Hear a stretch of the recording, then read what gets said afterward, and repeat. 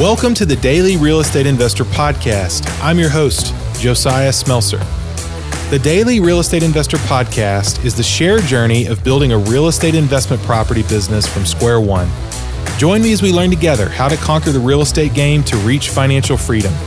Together, we will learn from people in all areas of real estate and business in our personal trek towards escaping the rat race. Be you. Do the work you love. Play the long game. Hey everybody, this is Josiah with another episode of the Daily Real Estate Investor Podcast. Man, I'm so excited that you're back with us for another episode. We got a good one for you today with none other than Timothy Kelly. Timothy's got a really cool story. Timothy runs a company called Active Duty Passive Income, and his business is basically helping military create passive income for themselves. Timothy's a military guy, and he's been absolutely crushing it in real estate through apartment investing. Timothy started off house hacking by living in one unit while renting the other units out and then building his portfolio that way, and then quickly moved over into multifamily. You're going to hear his story, which is a really cool story, and his advice on how you can do the same thing as he has. And Timothy's only been doing this for a few years. So that's another really cool part of this. Timothy's big on taking action and not making excuses. Successful real estate investors take action. They don't sit around making excuses for why they can't do something. They figure out a way to go out there and make traction, and make progress, and to get going. It's okay if you experience some failures along the way, right? I mean, it's just about getting going and giving it your best shot. Timothy has embraced the chaos and is making massive progress, which I absolutely love. Timothy's also an author and runs a podcast, and he's going to share about that here on our episode. So without further ado, I want you to sit back, relax, and have a rotten time. Timothy, I'm super excited to have you on the show today, man. Thanks for sharing your time with us.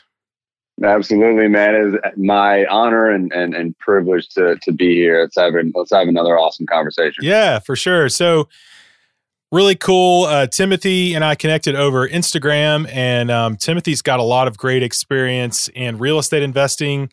In about 2 years' time, you're at about 600 units. Is that correct, Timothy? Yeah, absolutely. And there should be a little bit more once we close everything out, what we currently have under contract. So that's awesome, man. So, Timothy's been scaling like mad, has used some syndication, has started an investor pool to kind of do this. And you mentioned having a 203K loan that you did, starting to acquire smaller multifamily, acquire larger multifamily, acquire mobile home parks. And then you've also got a book on Amazon. You run your own podcast. And then, you, like myself, are a big fan of Bigger Pockets and connecting with people through there. So there's just so many cool things to talk about. So let's kind of start with kind of how you got onto this real estate train, and how you got your first deal done.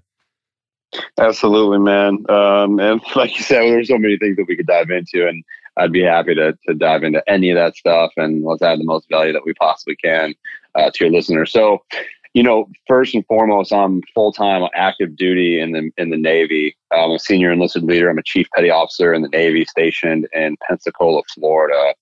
And if there's anybody military out there, a lot of people think that it might be holding you back.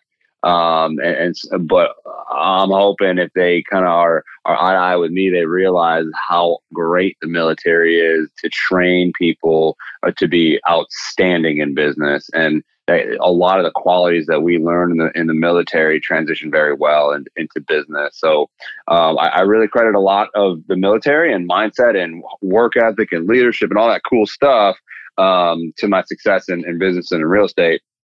So I was on one of my deployments, and I had to gather a bunch of reading material. And I've always been interested in personal finance and financial management and just building wealth. And so I just consumed a bunch of content.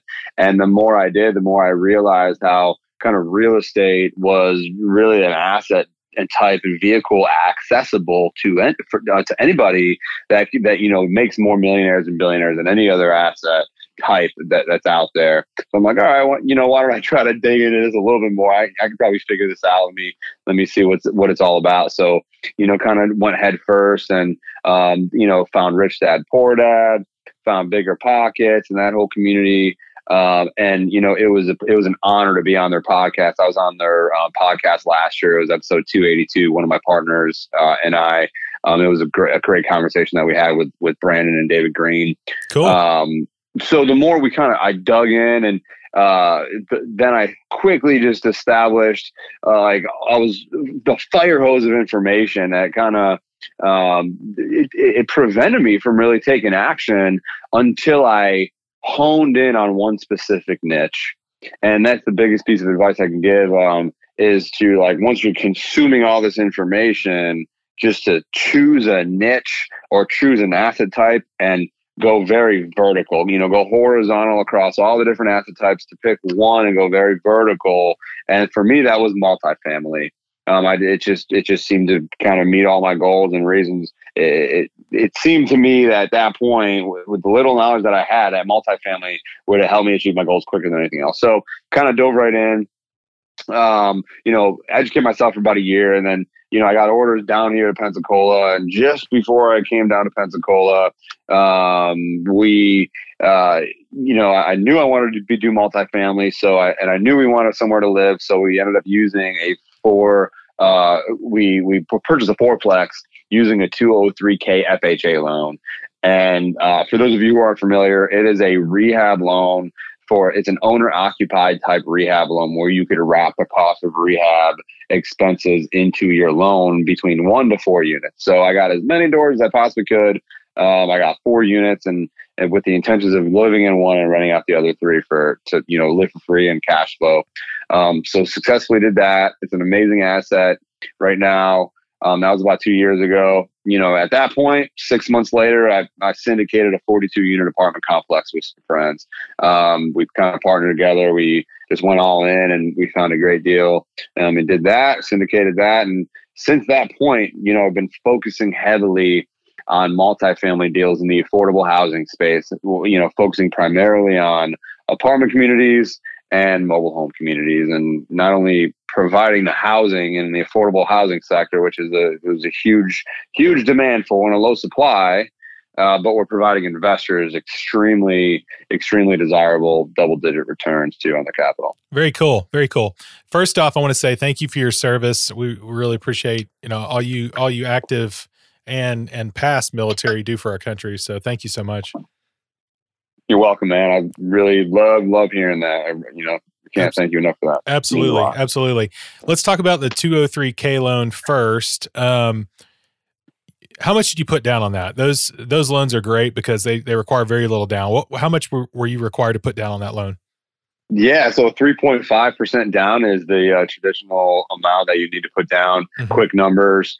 $150K was the purchase price for 4 units in a really nice neighborhood in Pensacola. Nice. And I wrapped $100,000 worth of rehab in that thing. Mm-hmm. Okay. So it was about a $250,000 loan amount. Mm-hmm. And I had to put down 3.5% of that total loan amount, which ended up being, with closing costs and all, about $16,000. Yeah. That I had to come to the table with. And to get 4 units fully gutted in rehab for that 3.5% down, $16,000 at the time, in order to basically have almost an infinite return, to just cash flow forever. Yeah.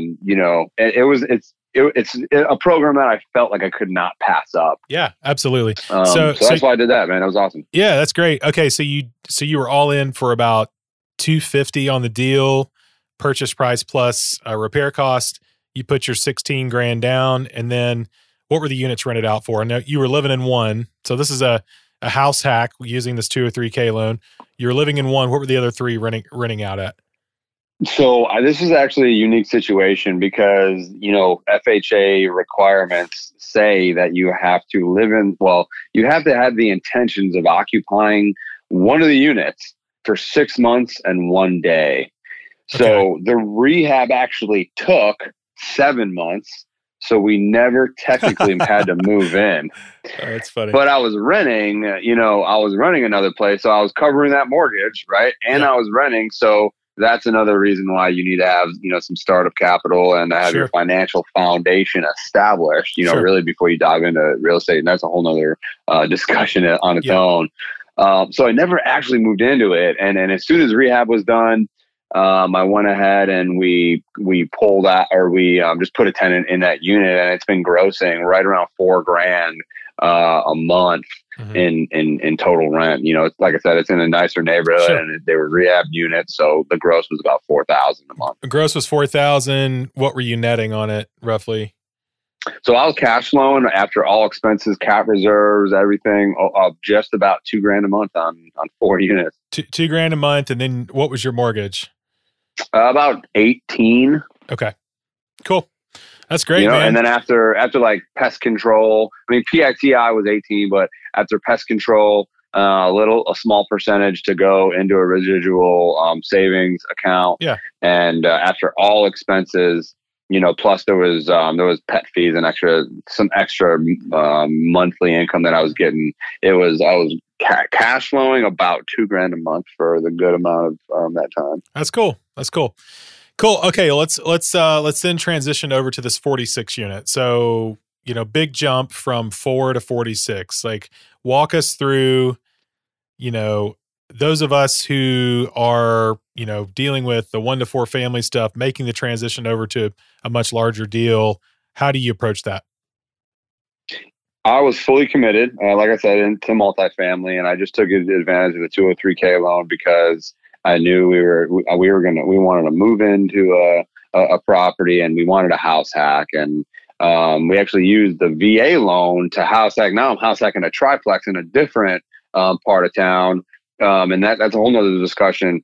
But I knew I wanted to do multifamily, so that is all I really focused on when I read books, listened to audibles, listened to podcasts, went to conferences, I didn't let anything else really distract my focus.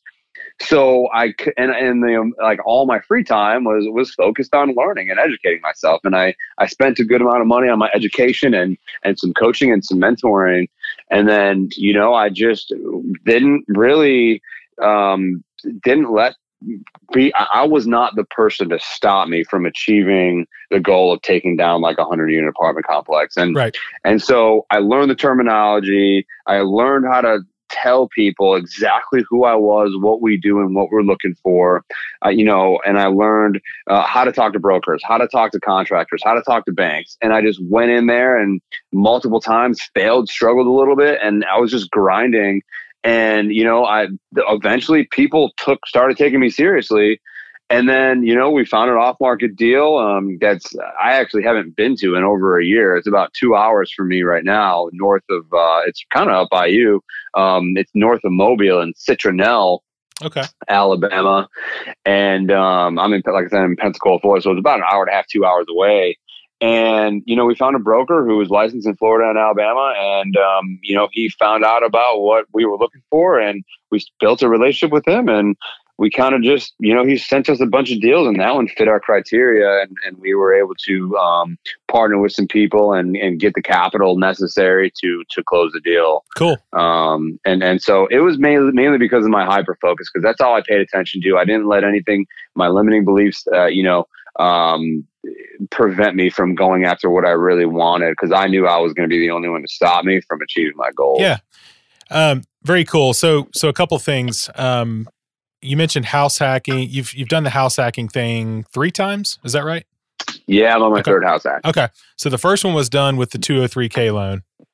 Am I correct? That would be the second one. I mean, I wanted to, just before that, when I was in Norfolk, Virginia Beach area, before I came here, I used my VA loan to move into a single family home, but it actually had 2 master suites, one on the upper level, one on the lower level. So we actually rented out the lower level master suite to some people. And that was considered a house hack before I even knew what house hacking was. I was kind of just doing it anyway. Yeah. So you've written a book on using the VA loan to house hack, correct? Yeah, my partners and I that are part of Active Duty Passive Income. It's just this incredible platform. We can dive into that later, but we kind of teamed up together and we wrote a book called Military House Hacking, just to help empower and to help spread awareness to military folks about how their VA loan benefit could really be used to catapult their wealth. Cool. So how many VA loans can you have at one time?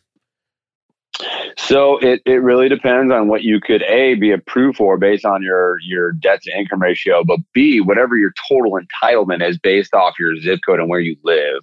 So for most of the country, unless you're in like, California or Miami or New York, or, your the entitlement is about 450 right now total. Gotcha. So let's say I moved into a home and paid 250 for it using my VA loan.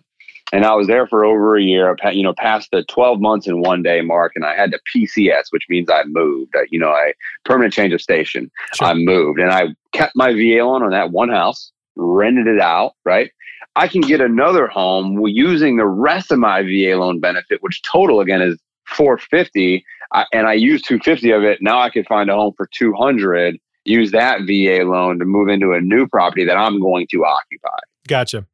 And then I guess you could refi the first one over to a fixed 30-year Fannie Mae deal, and it free up some more VA money.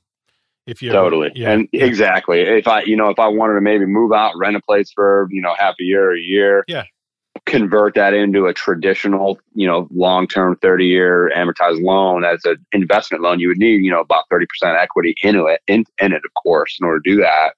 Then cool. I would have all my whole 450 remaining to buy a fourplex and house hack. I love it.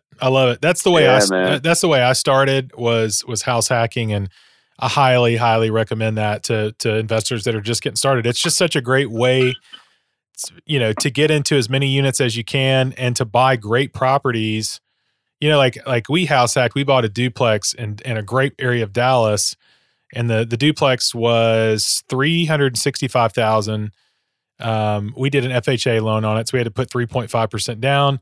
The other side was already rented out when we moved into it. We did a couple little improvements while we lived there, and got it, and refinanced it, and was able to basically pull out not only the money we invested initially, but extra money on top of the repairs, and then ended up selling the thing and making a really good profit on it. Like I said before we even started recording, I wish I had kept a lot of these that I did this on, but I love the house hacking strategy. That's great. Okay, so let's talk about on the totally, man. That's just one of the many beauties of real estate. I mean, not only are there awesome investment loans where you can wrap the cost of rehab into investment loans, but owner occupied loans. Whether maybe you don't want to occupy tenants and manage tenants or figure that whole thing out, you could do this in a single family home and gut a home and add a bunch of value to a single family home that you want using an FHA 203K loan. Yeah. And then you're building equity, and it's a lot more of an investment than if, you pay retail for a home and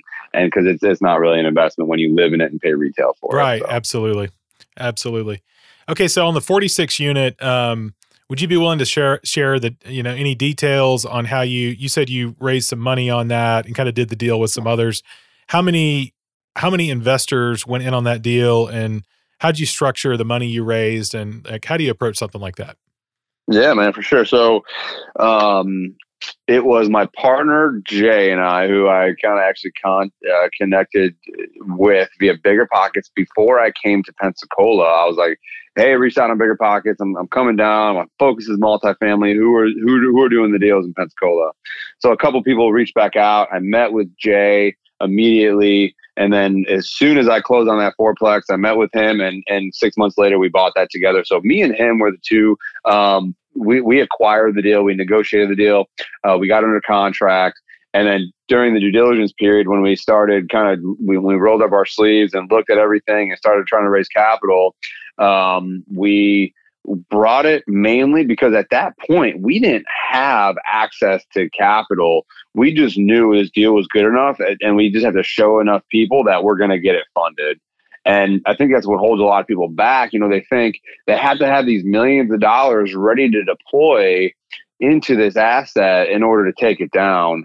So, if you could take one thing away, if you have a good enough deal, you just have to grind in the beginning to figure out who wants to take advantage of that opportunity, because you're not asking for money.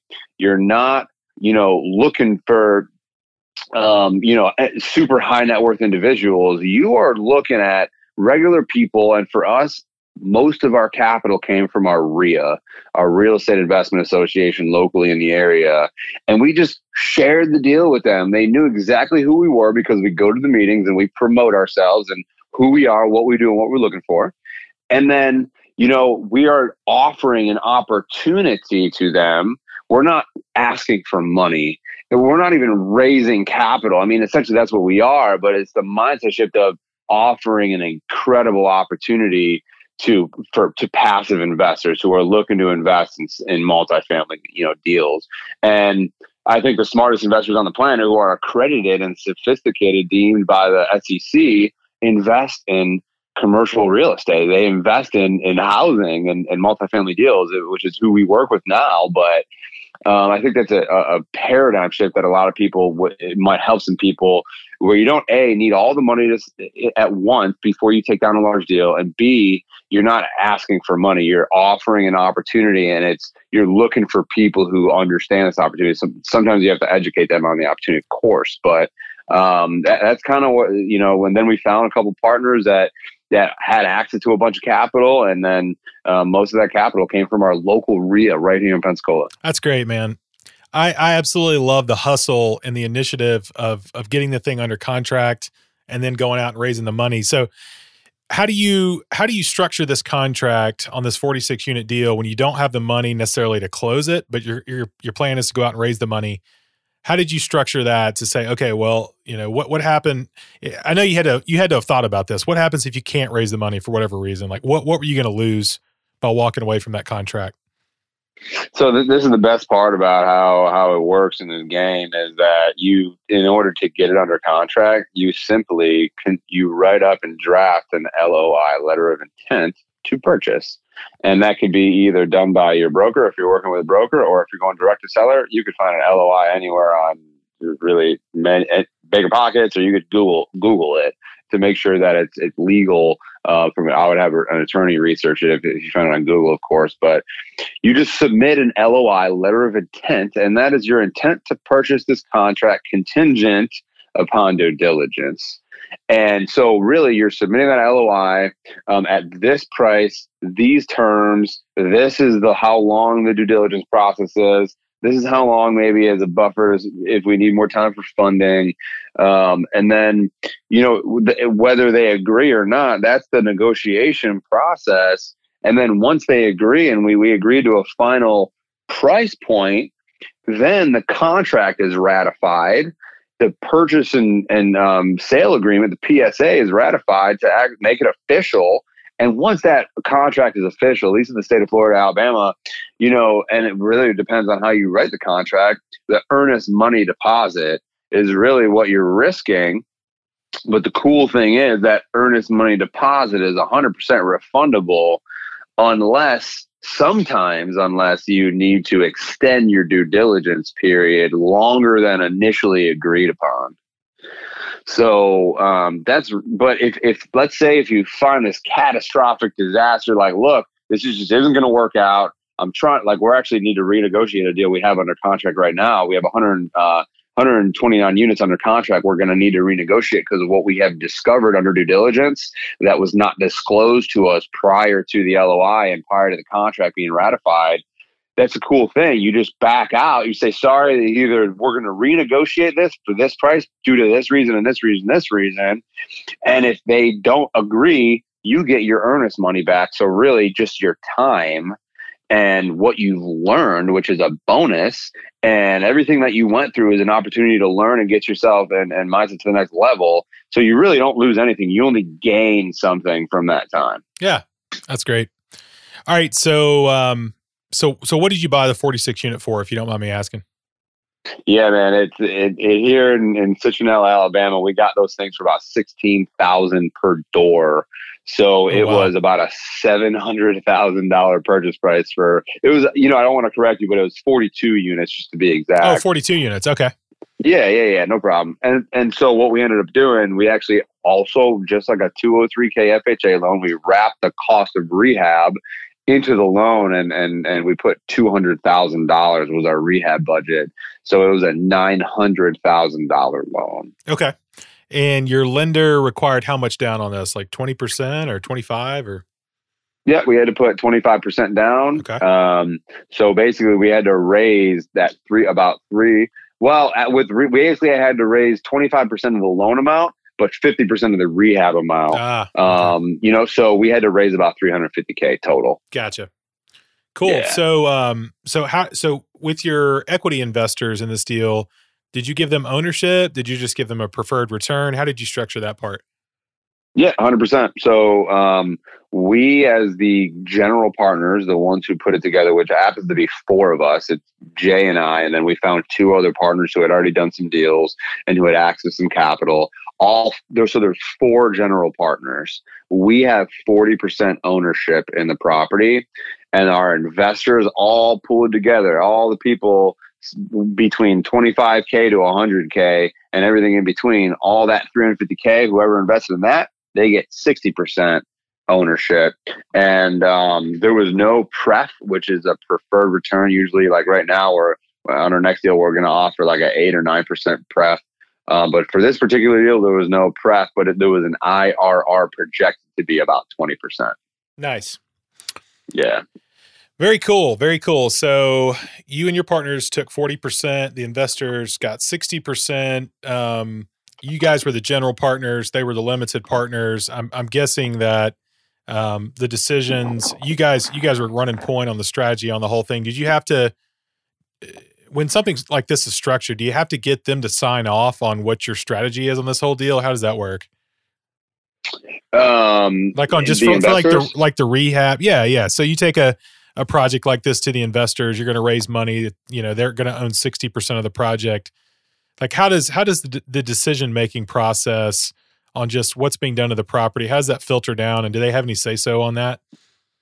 Yeah. So that's a really good question. I mean, the cool thing is that, you know, before closing, they know exactly what they're getting into. And, you know, I don't want to go too deep into whole syndication unless you want to explore that. I can go really as deep as you want.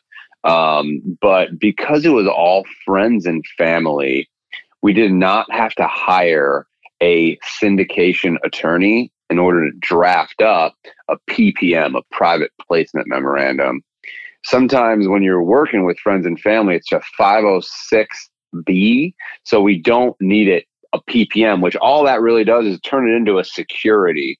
A 506C is needed when you work specifically with accredited investors that are accredited depending, you know, based on their liquidity and net worth as defined by the Securities and Exchange Commission. That's when it gets, you know, you have to pay more. You have to get the attorney to help you, the SEC attorney. But then it's like a public offering. You can literally just go promote it to anybody. Be like, hey, we have this, we have this deal. We could just post it on Facebook if we wanted to. Yeah. But because it was all friends and family, they knew us. And this goes for especially starting up. And your own personal branding is huge, you know, when it comes to raising capital, especially getting started. People are investing in you more than they're investing in the deal.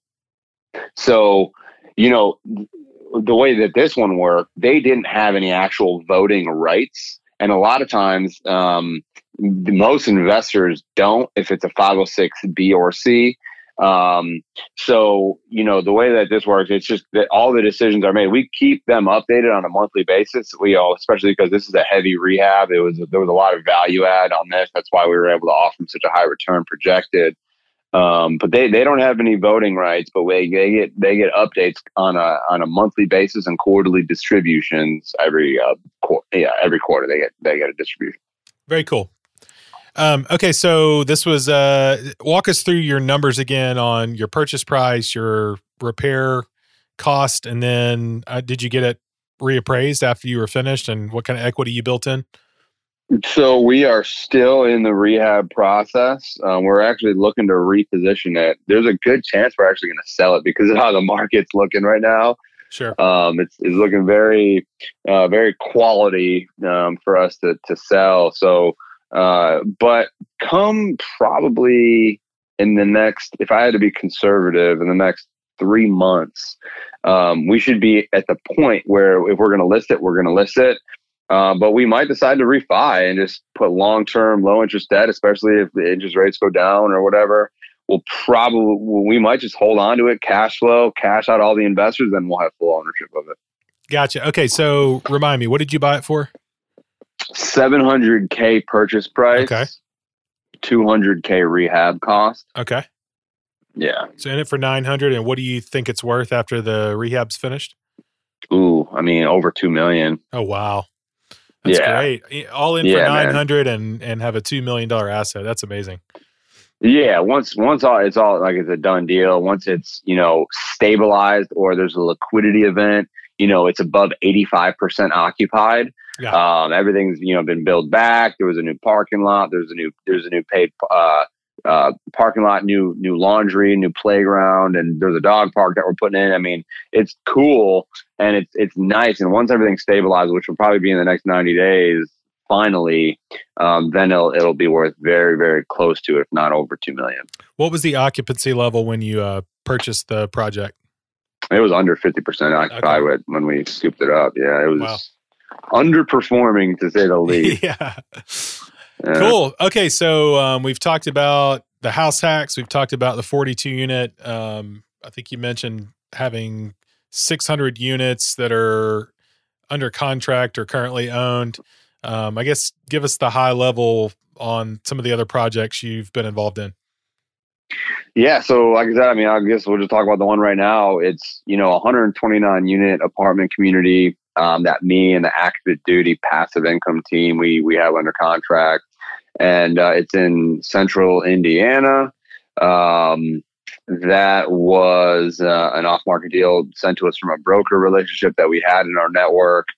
And, it's that right there is either going to be a home run or we're going to be backing out. We got it under contract at a pretty great price. But we started due diligence last week, and after 1 week of due diligence, we're like, all right, there's a lot more involved in our rehab than was disclosed to us. Shocker, right? That never happens. Exactly. That's what happened with when we were under contract on. It was like 3 times the work they said, and the occupancy was a lot lower than they said, and it was crazy. But anyway, go ahead. Yeah, man. That's how it is. And now, especially in the market cycle now, is such an important time to be super disciplined and not make any emotional decisions and keep everything based on the numbers. But next week we're going to be renegotiate once we acquire all of our numbers that we know we're going to have to factor in. Everything all of our expenses for rehab, are going to be factored into this new cost. Once we have those costs broken down, we're going to renegotiate with another number, and it's going to be like, take it or leave it. This is not up for negotiation. This is what our new offer is based on what we discovered. And there's a couple open insurance claims and all this stuff that we discovered. And so it's either going to be a home run deal or we're going to be walking away. But we already got a couple in the hopper. There's a bunch of deals that we get on a daily basis. So. That's great. So what are your acquisition criteria on what you're looking to buy? And, is there a certain door amount you want in a certain, type neighborhood with value add, I'm assuming, or what are you looking for?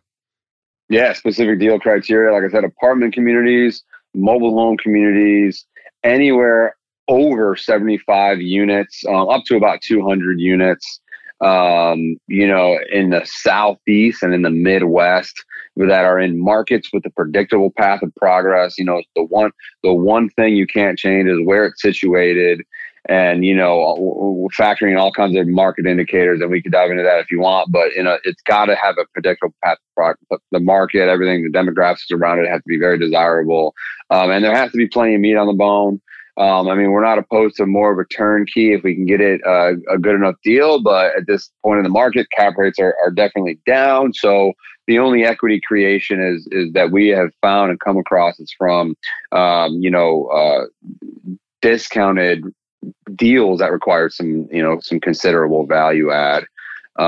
So we like the mom and pop type stuff that everybody talks about, B and C class. Sure. That's where there's a lot of mom and pops who just are tired, who just don't know what they're doing, or have been self-managing for a long time, and nobody's reached out to them. And we like to go direct to owners. We're working with some brokers, but we prefer direct to owners. It's easier to build rapport and negotiate when you don't have an owner or a broker kind of. Sometimes they're great, sometimes they get in the way, full disclosure. Sure. So let's talk about there's a couple things. You talked about getting in the predictable path of progress. and then you talked about going directly to the owners. Let's talk about both of those. So, Yeah. so what you said, we could kind of dive into the predictable path of progress that you're looking for. We look for the same thing on our acquisitions. Tell me kind of what criteria you're looking for there when looking for your next deal. Yeah, for sure. So, we identify a market, and we have to, first and foremost, do you know people and do you have relationships in that market? And the people you could trust, people who are established, people who are experts in their field, specifically brokers, property managers, agents, realtor, and the like. If not, you got to even be more disciplined to conduct your market research. And by that, I mean, using, the census reporter or city data or Sperling's best places to kind of get a little bit of behind the computer screen, research. And that's what you're looking for, are, employers. What employers are kind of taking over that market? Is it one employer, like maybe one military base, or is it, just one maybe healthcare system that's kind of dying, or is it multiple employers that are thriving? Because those are your tenants. And if that employment kind of goes away, so do your tenants. So we're making sure there's a diverse employment. Population over the last 5 years is going up slowly. There's a nice trend upward in population. We usually don't like looking at markets with population under 25,000. If they are under 25,000, they have to be at least 50 miles from a major secondary or tertiary market that has at least 25,000. Again, where a lot of the tenants would be coming from. Unemployment below the national average, which I think now is like 7 or between 7 and 8.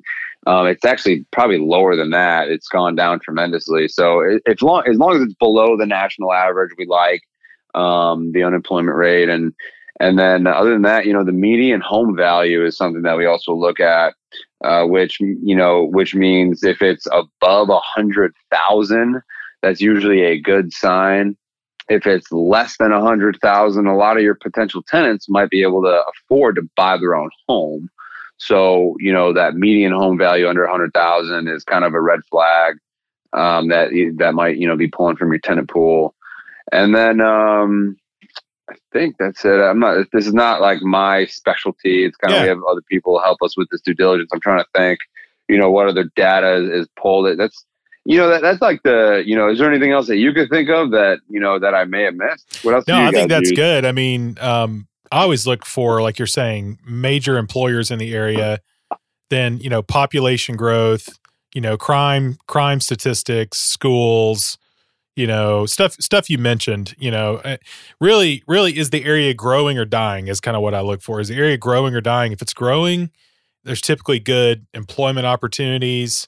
Obviously if you're in a place that's so small that there's just not many people there, like you were talking about, there's a population under, 25,000. There's not a lot of people there. So, I always like finding places that have, it's a nice size, it's growing. There's employment, crime's not out of control, and unemployment's lower, things like that. Exactly what you were mentioning. So, I mean, if you meet all those market indicators and you are actually providing clean, safe, affordable, somewhat modern housing, and you're marketing it properly, there is a demand out there for affordable housing in all cities across the entire United States. Whether there's the city is dying or not, but if you hit all those market indicators and you market it properly, and you're actually truly providing clean, safe, affordable housing, your occupancy is going to go up, or you're going to be happy with your occupancy. And there's something usually within that you need to change if you're not successfully, able to get your occupancy up or able to keep it up. If you hit all those wickets and it's really a clean, safe, affordable place to live. Sure. Absolutely. Okay. You talked about going directly to the mom and pop owners on these. Have you found any certain strategy on that to be more successful than others? Yeah, I mean, that's what we're kind of right now. We're about to unveil a marketing campaign for the mobile home side, mobile home community side, where, we were able to get a bunch of lists of owners that pretty much own homes that meet all of our criteria that we discussed just a few minutes ago. And so we have a marketing campaign, and we have a letter that we're going to send them. We have their address, their phone numbers, all the public information. And so what the strategy that we're going to use is we're going to send them a mailer. And then within 72 hours, we're also going to give them a call, the same owners, and we kind of then we're probably going to send them another mail within 2 to 3 months after that, and call them again after that. And kind of just, it's a really cool marketing strategy because of the way that we're structuring the letter, and kind of what we're saying, but it's more or less like, this property looks great. We are, a bunch of active duty guys. We love the mobile home park industry. We'd love to be the people that you think about or consider when you get ready to sell. And we know a lot of them aren't ready to sell. They just haven't been approached by a buyer yet. So we're pretty excited about this marketing campaign. We have a list of about 4,000 owners that we're going to directly market to. So cool. That's that's how we go direct to seller on those. And then that's actually also in our market, specifically tailored to the Southeast and Midwest where we're looking. Very cool. Well, we could keep diving into a lot of these deals, which I love, but unfortunately, there's some other things I want to talk about before we end our episode. So, tell me about your the business you've started. I know you briefly mentioned it before, but tell me a little bit more about that and about the books you've written and your podcast. Yeah, for sure. So, Active Duty Passive Income is this incredible platform. That I helped build, and it's really the whole mission behind ADPI is to help military members, which they're active, reservist, any spouses or or a vet of any kind. If you ever served, this applies to you. Our mission is to help them achieve financial freedom through real estate investing and other means of passive income. And so, we have all this cool free content. Like you mentioned, our Amazon bestselling book is called Military House Hacking. And right now it's free. If you go to the website, it's activedutypassiveincome.com. You could just get that book for free. Cool. We have a free VA loan mastery course that was gotten kind of written. That again, most vets and active personnel are not leveraging their VA benefits to help them catapult their wealth, that is exactly what you should be using your VA loan for. I love that. And then, we have a course, we have a military real estate investing academy that really walks you through how to invest in real estate, and how to take down your first deal. And then, of course, we have the podcast that is getting so much exposure because we've been able to network and get one of our last episodes. We had Robert Kiyosaki was interviewed. That's awesome. Before that was Garrett Sutton, Tom Wheelwright was on our podcast, and we're lining up Elena Cardone and Grant Cardone. I'm sure maybe your listeners have heard of them. Yeah, maybe sure. not. I don't know. No, it's hard not to have heard of Grant Cardone if you're investing in real estate. That's exactly right, man. And that's what he promotes. It's not about who it's about who knows you, and that's a whole branding and an episode that we could dive into. And you really need to be branding yourself on social media, right. Who you are, what you do, and what you're looking for.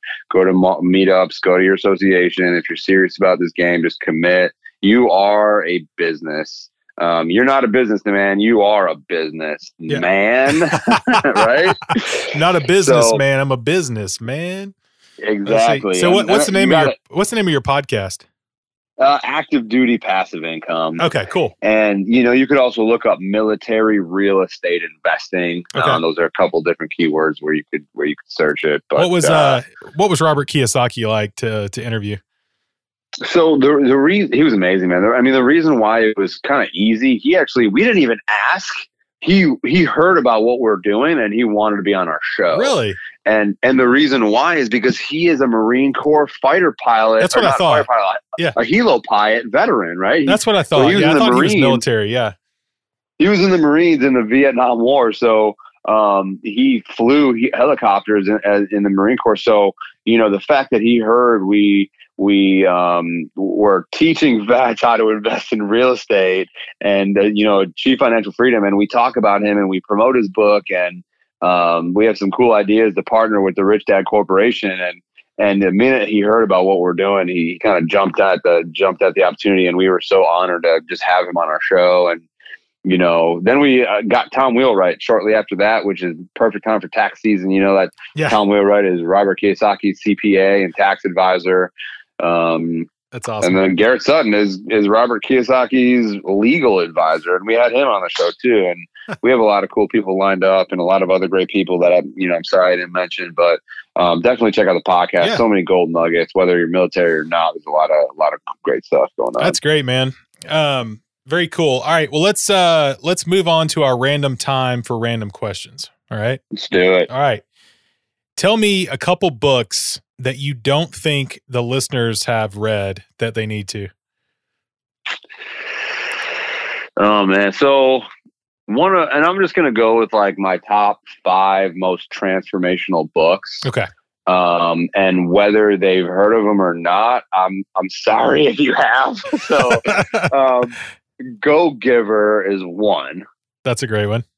The Go Giver. So you've heard about that? Well, I have, but I bet most of our listeners haven't. That's a great one. Okay. Yeah, that's a good one. I mean, Go Giver is amazing, man. We know that everybody's heard of Rich Dad Poor Dad, so I'm just striking that one off. Yeah. Of course. So, great.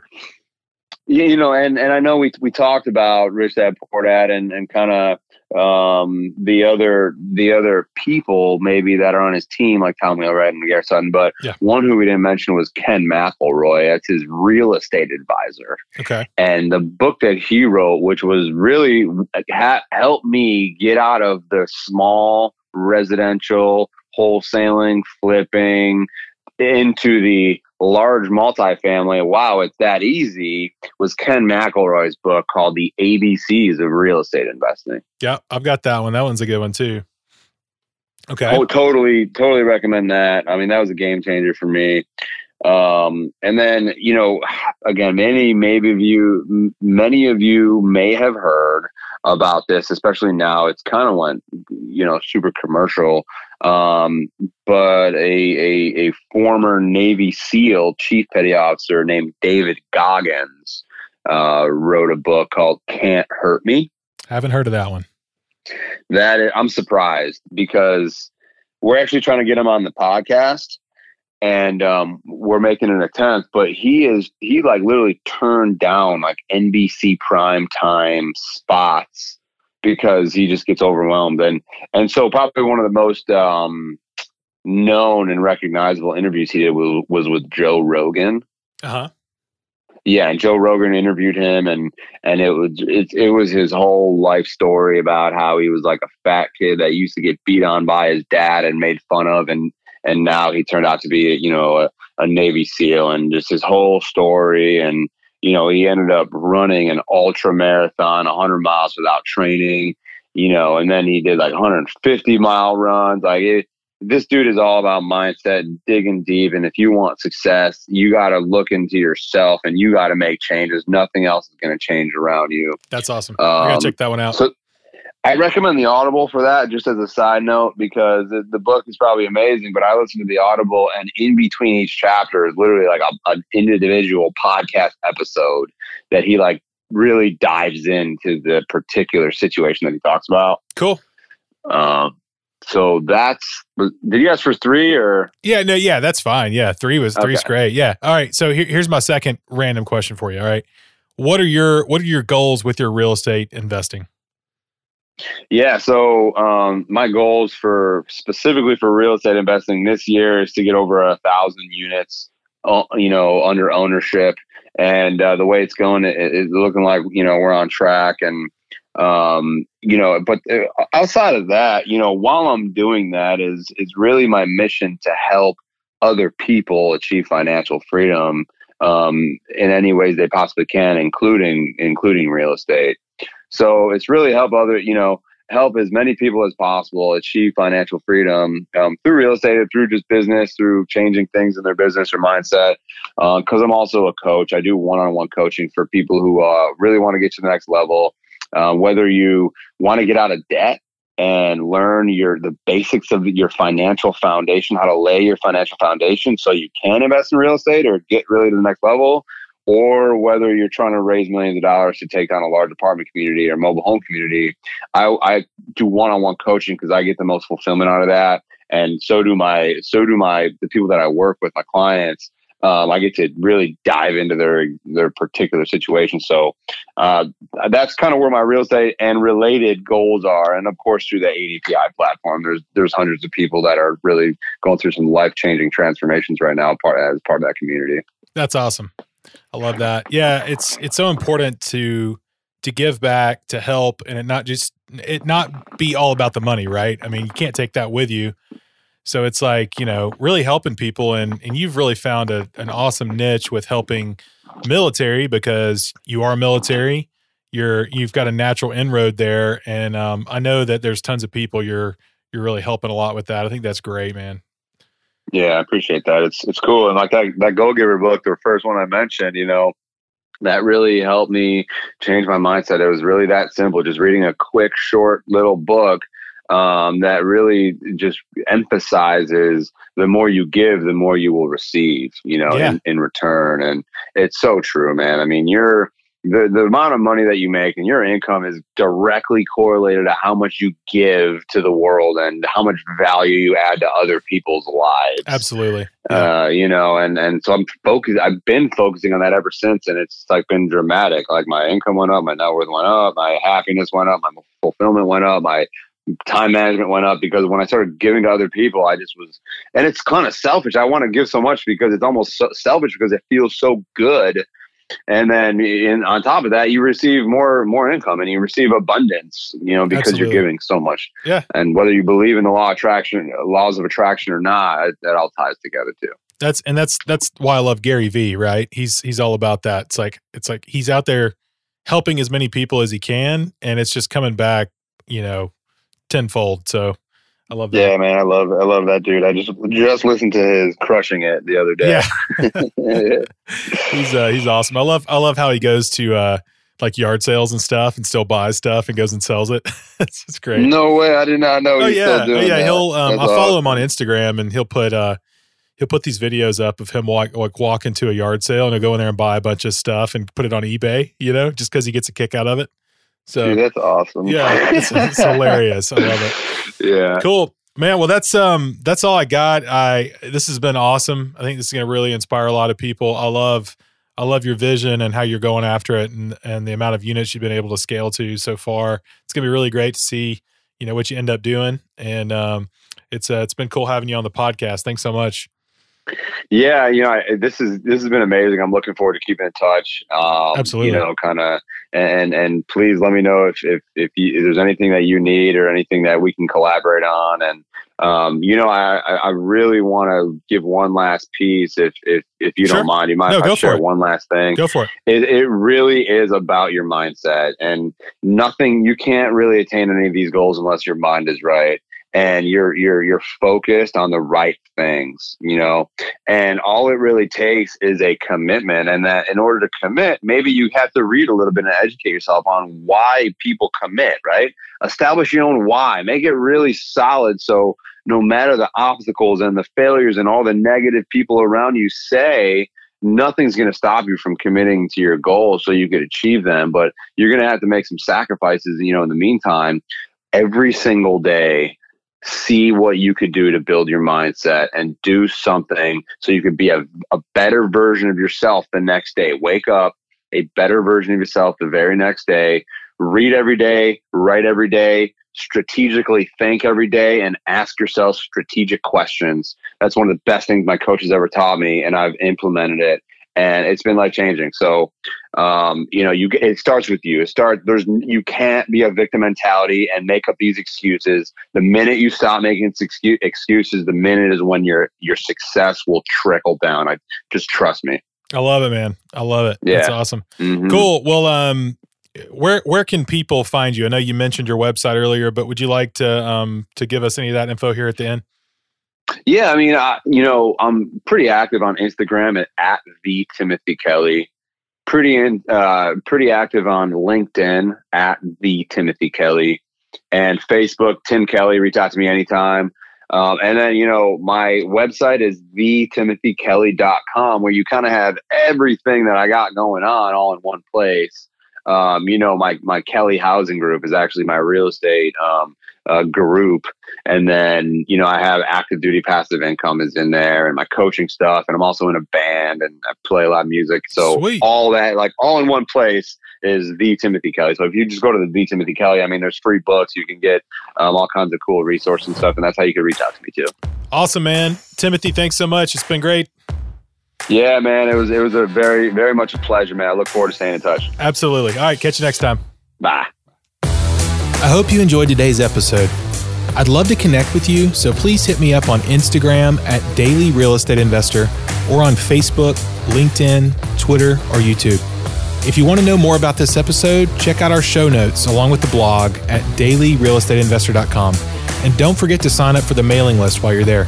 We'll keep you up to date on the book in the works as well as new episodes.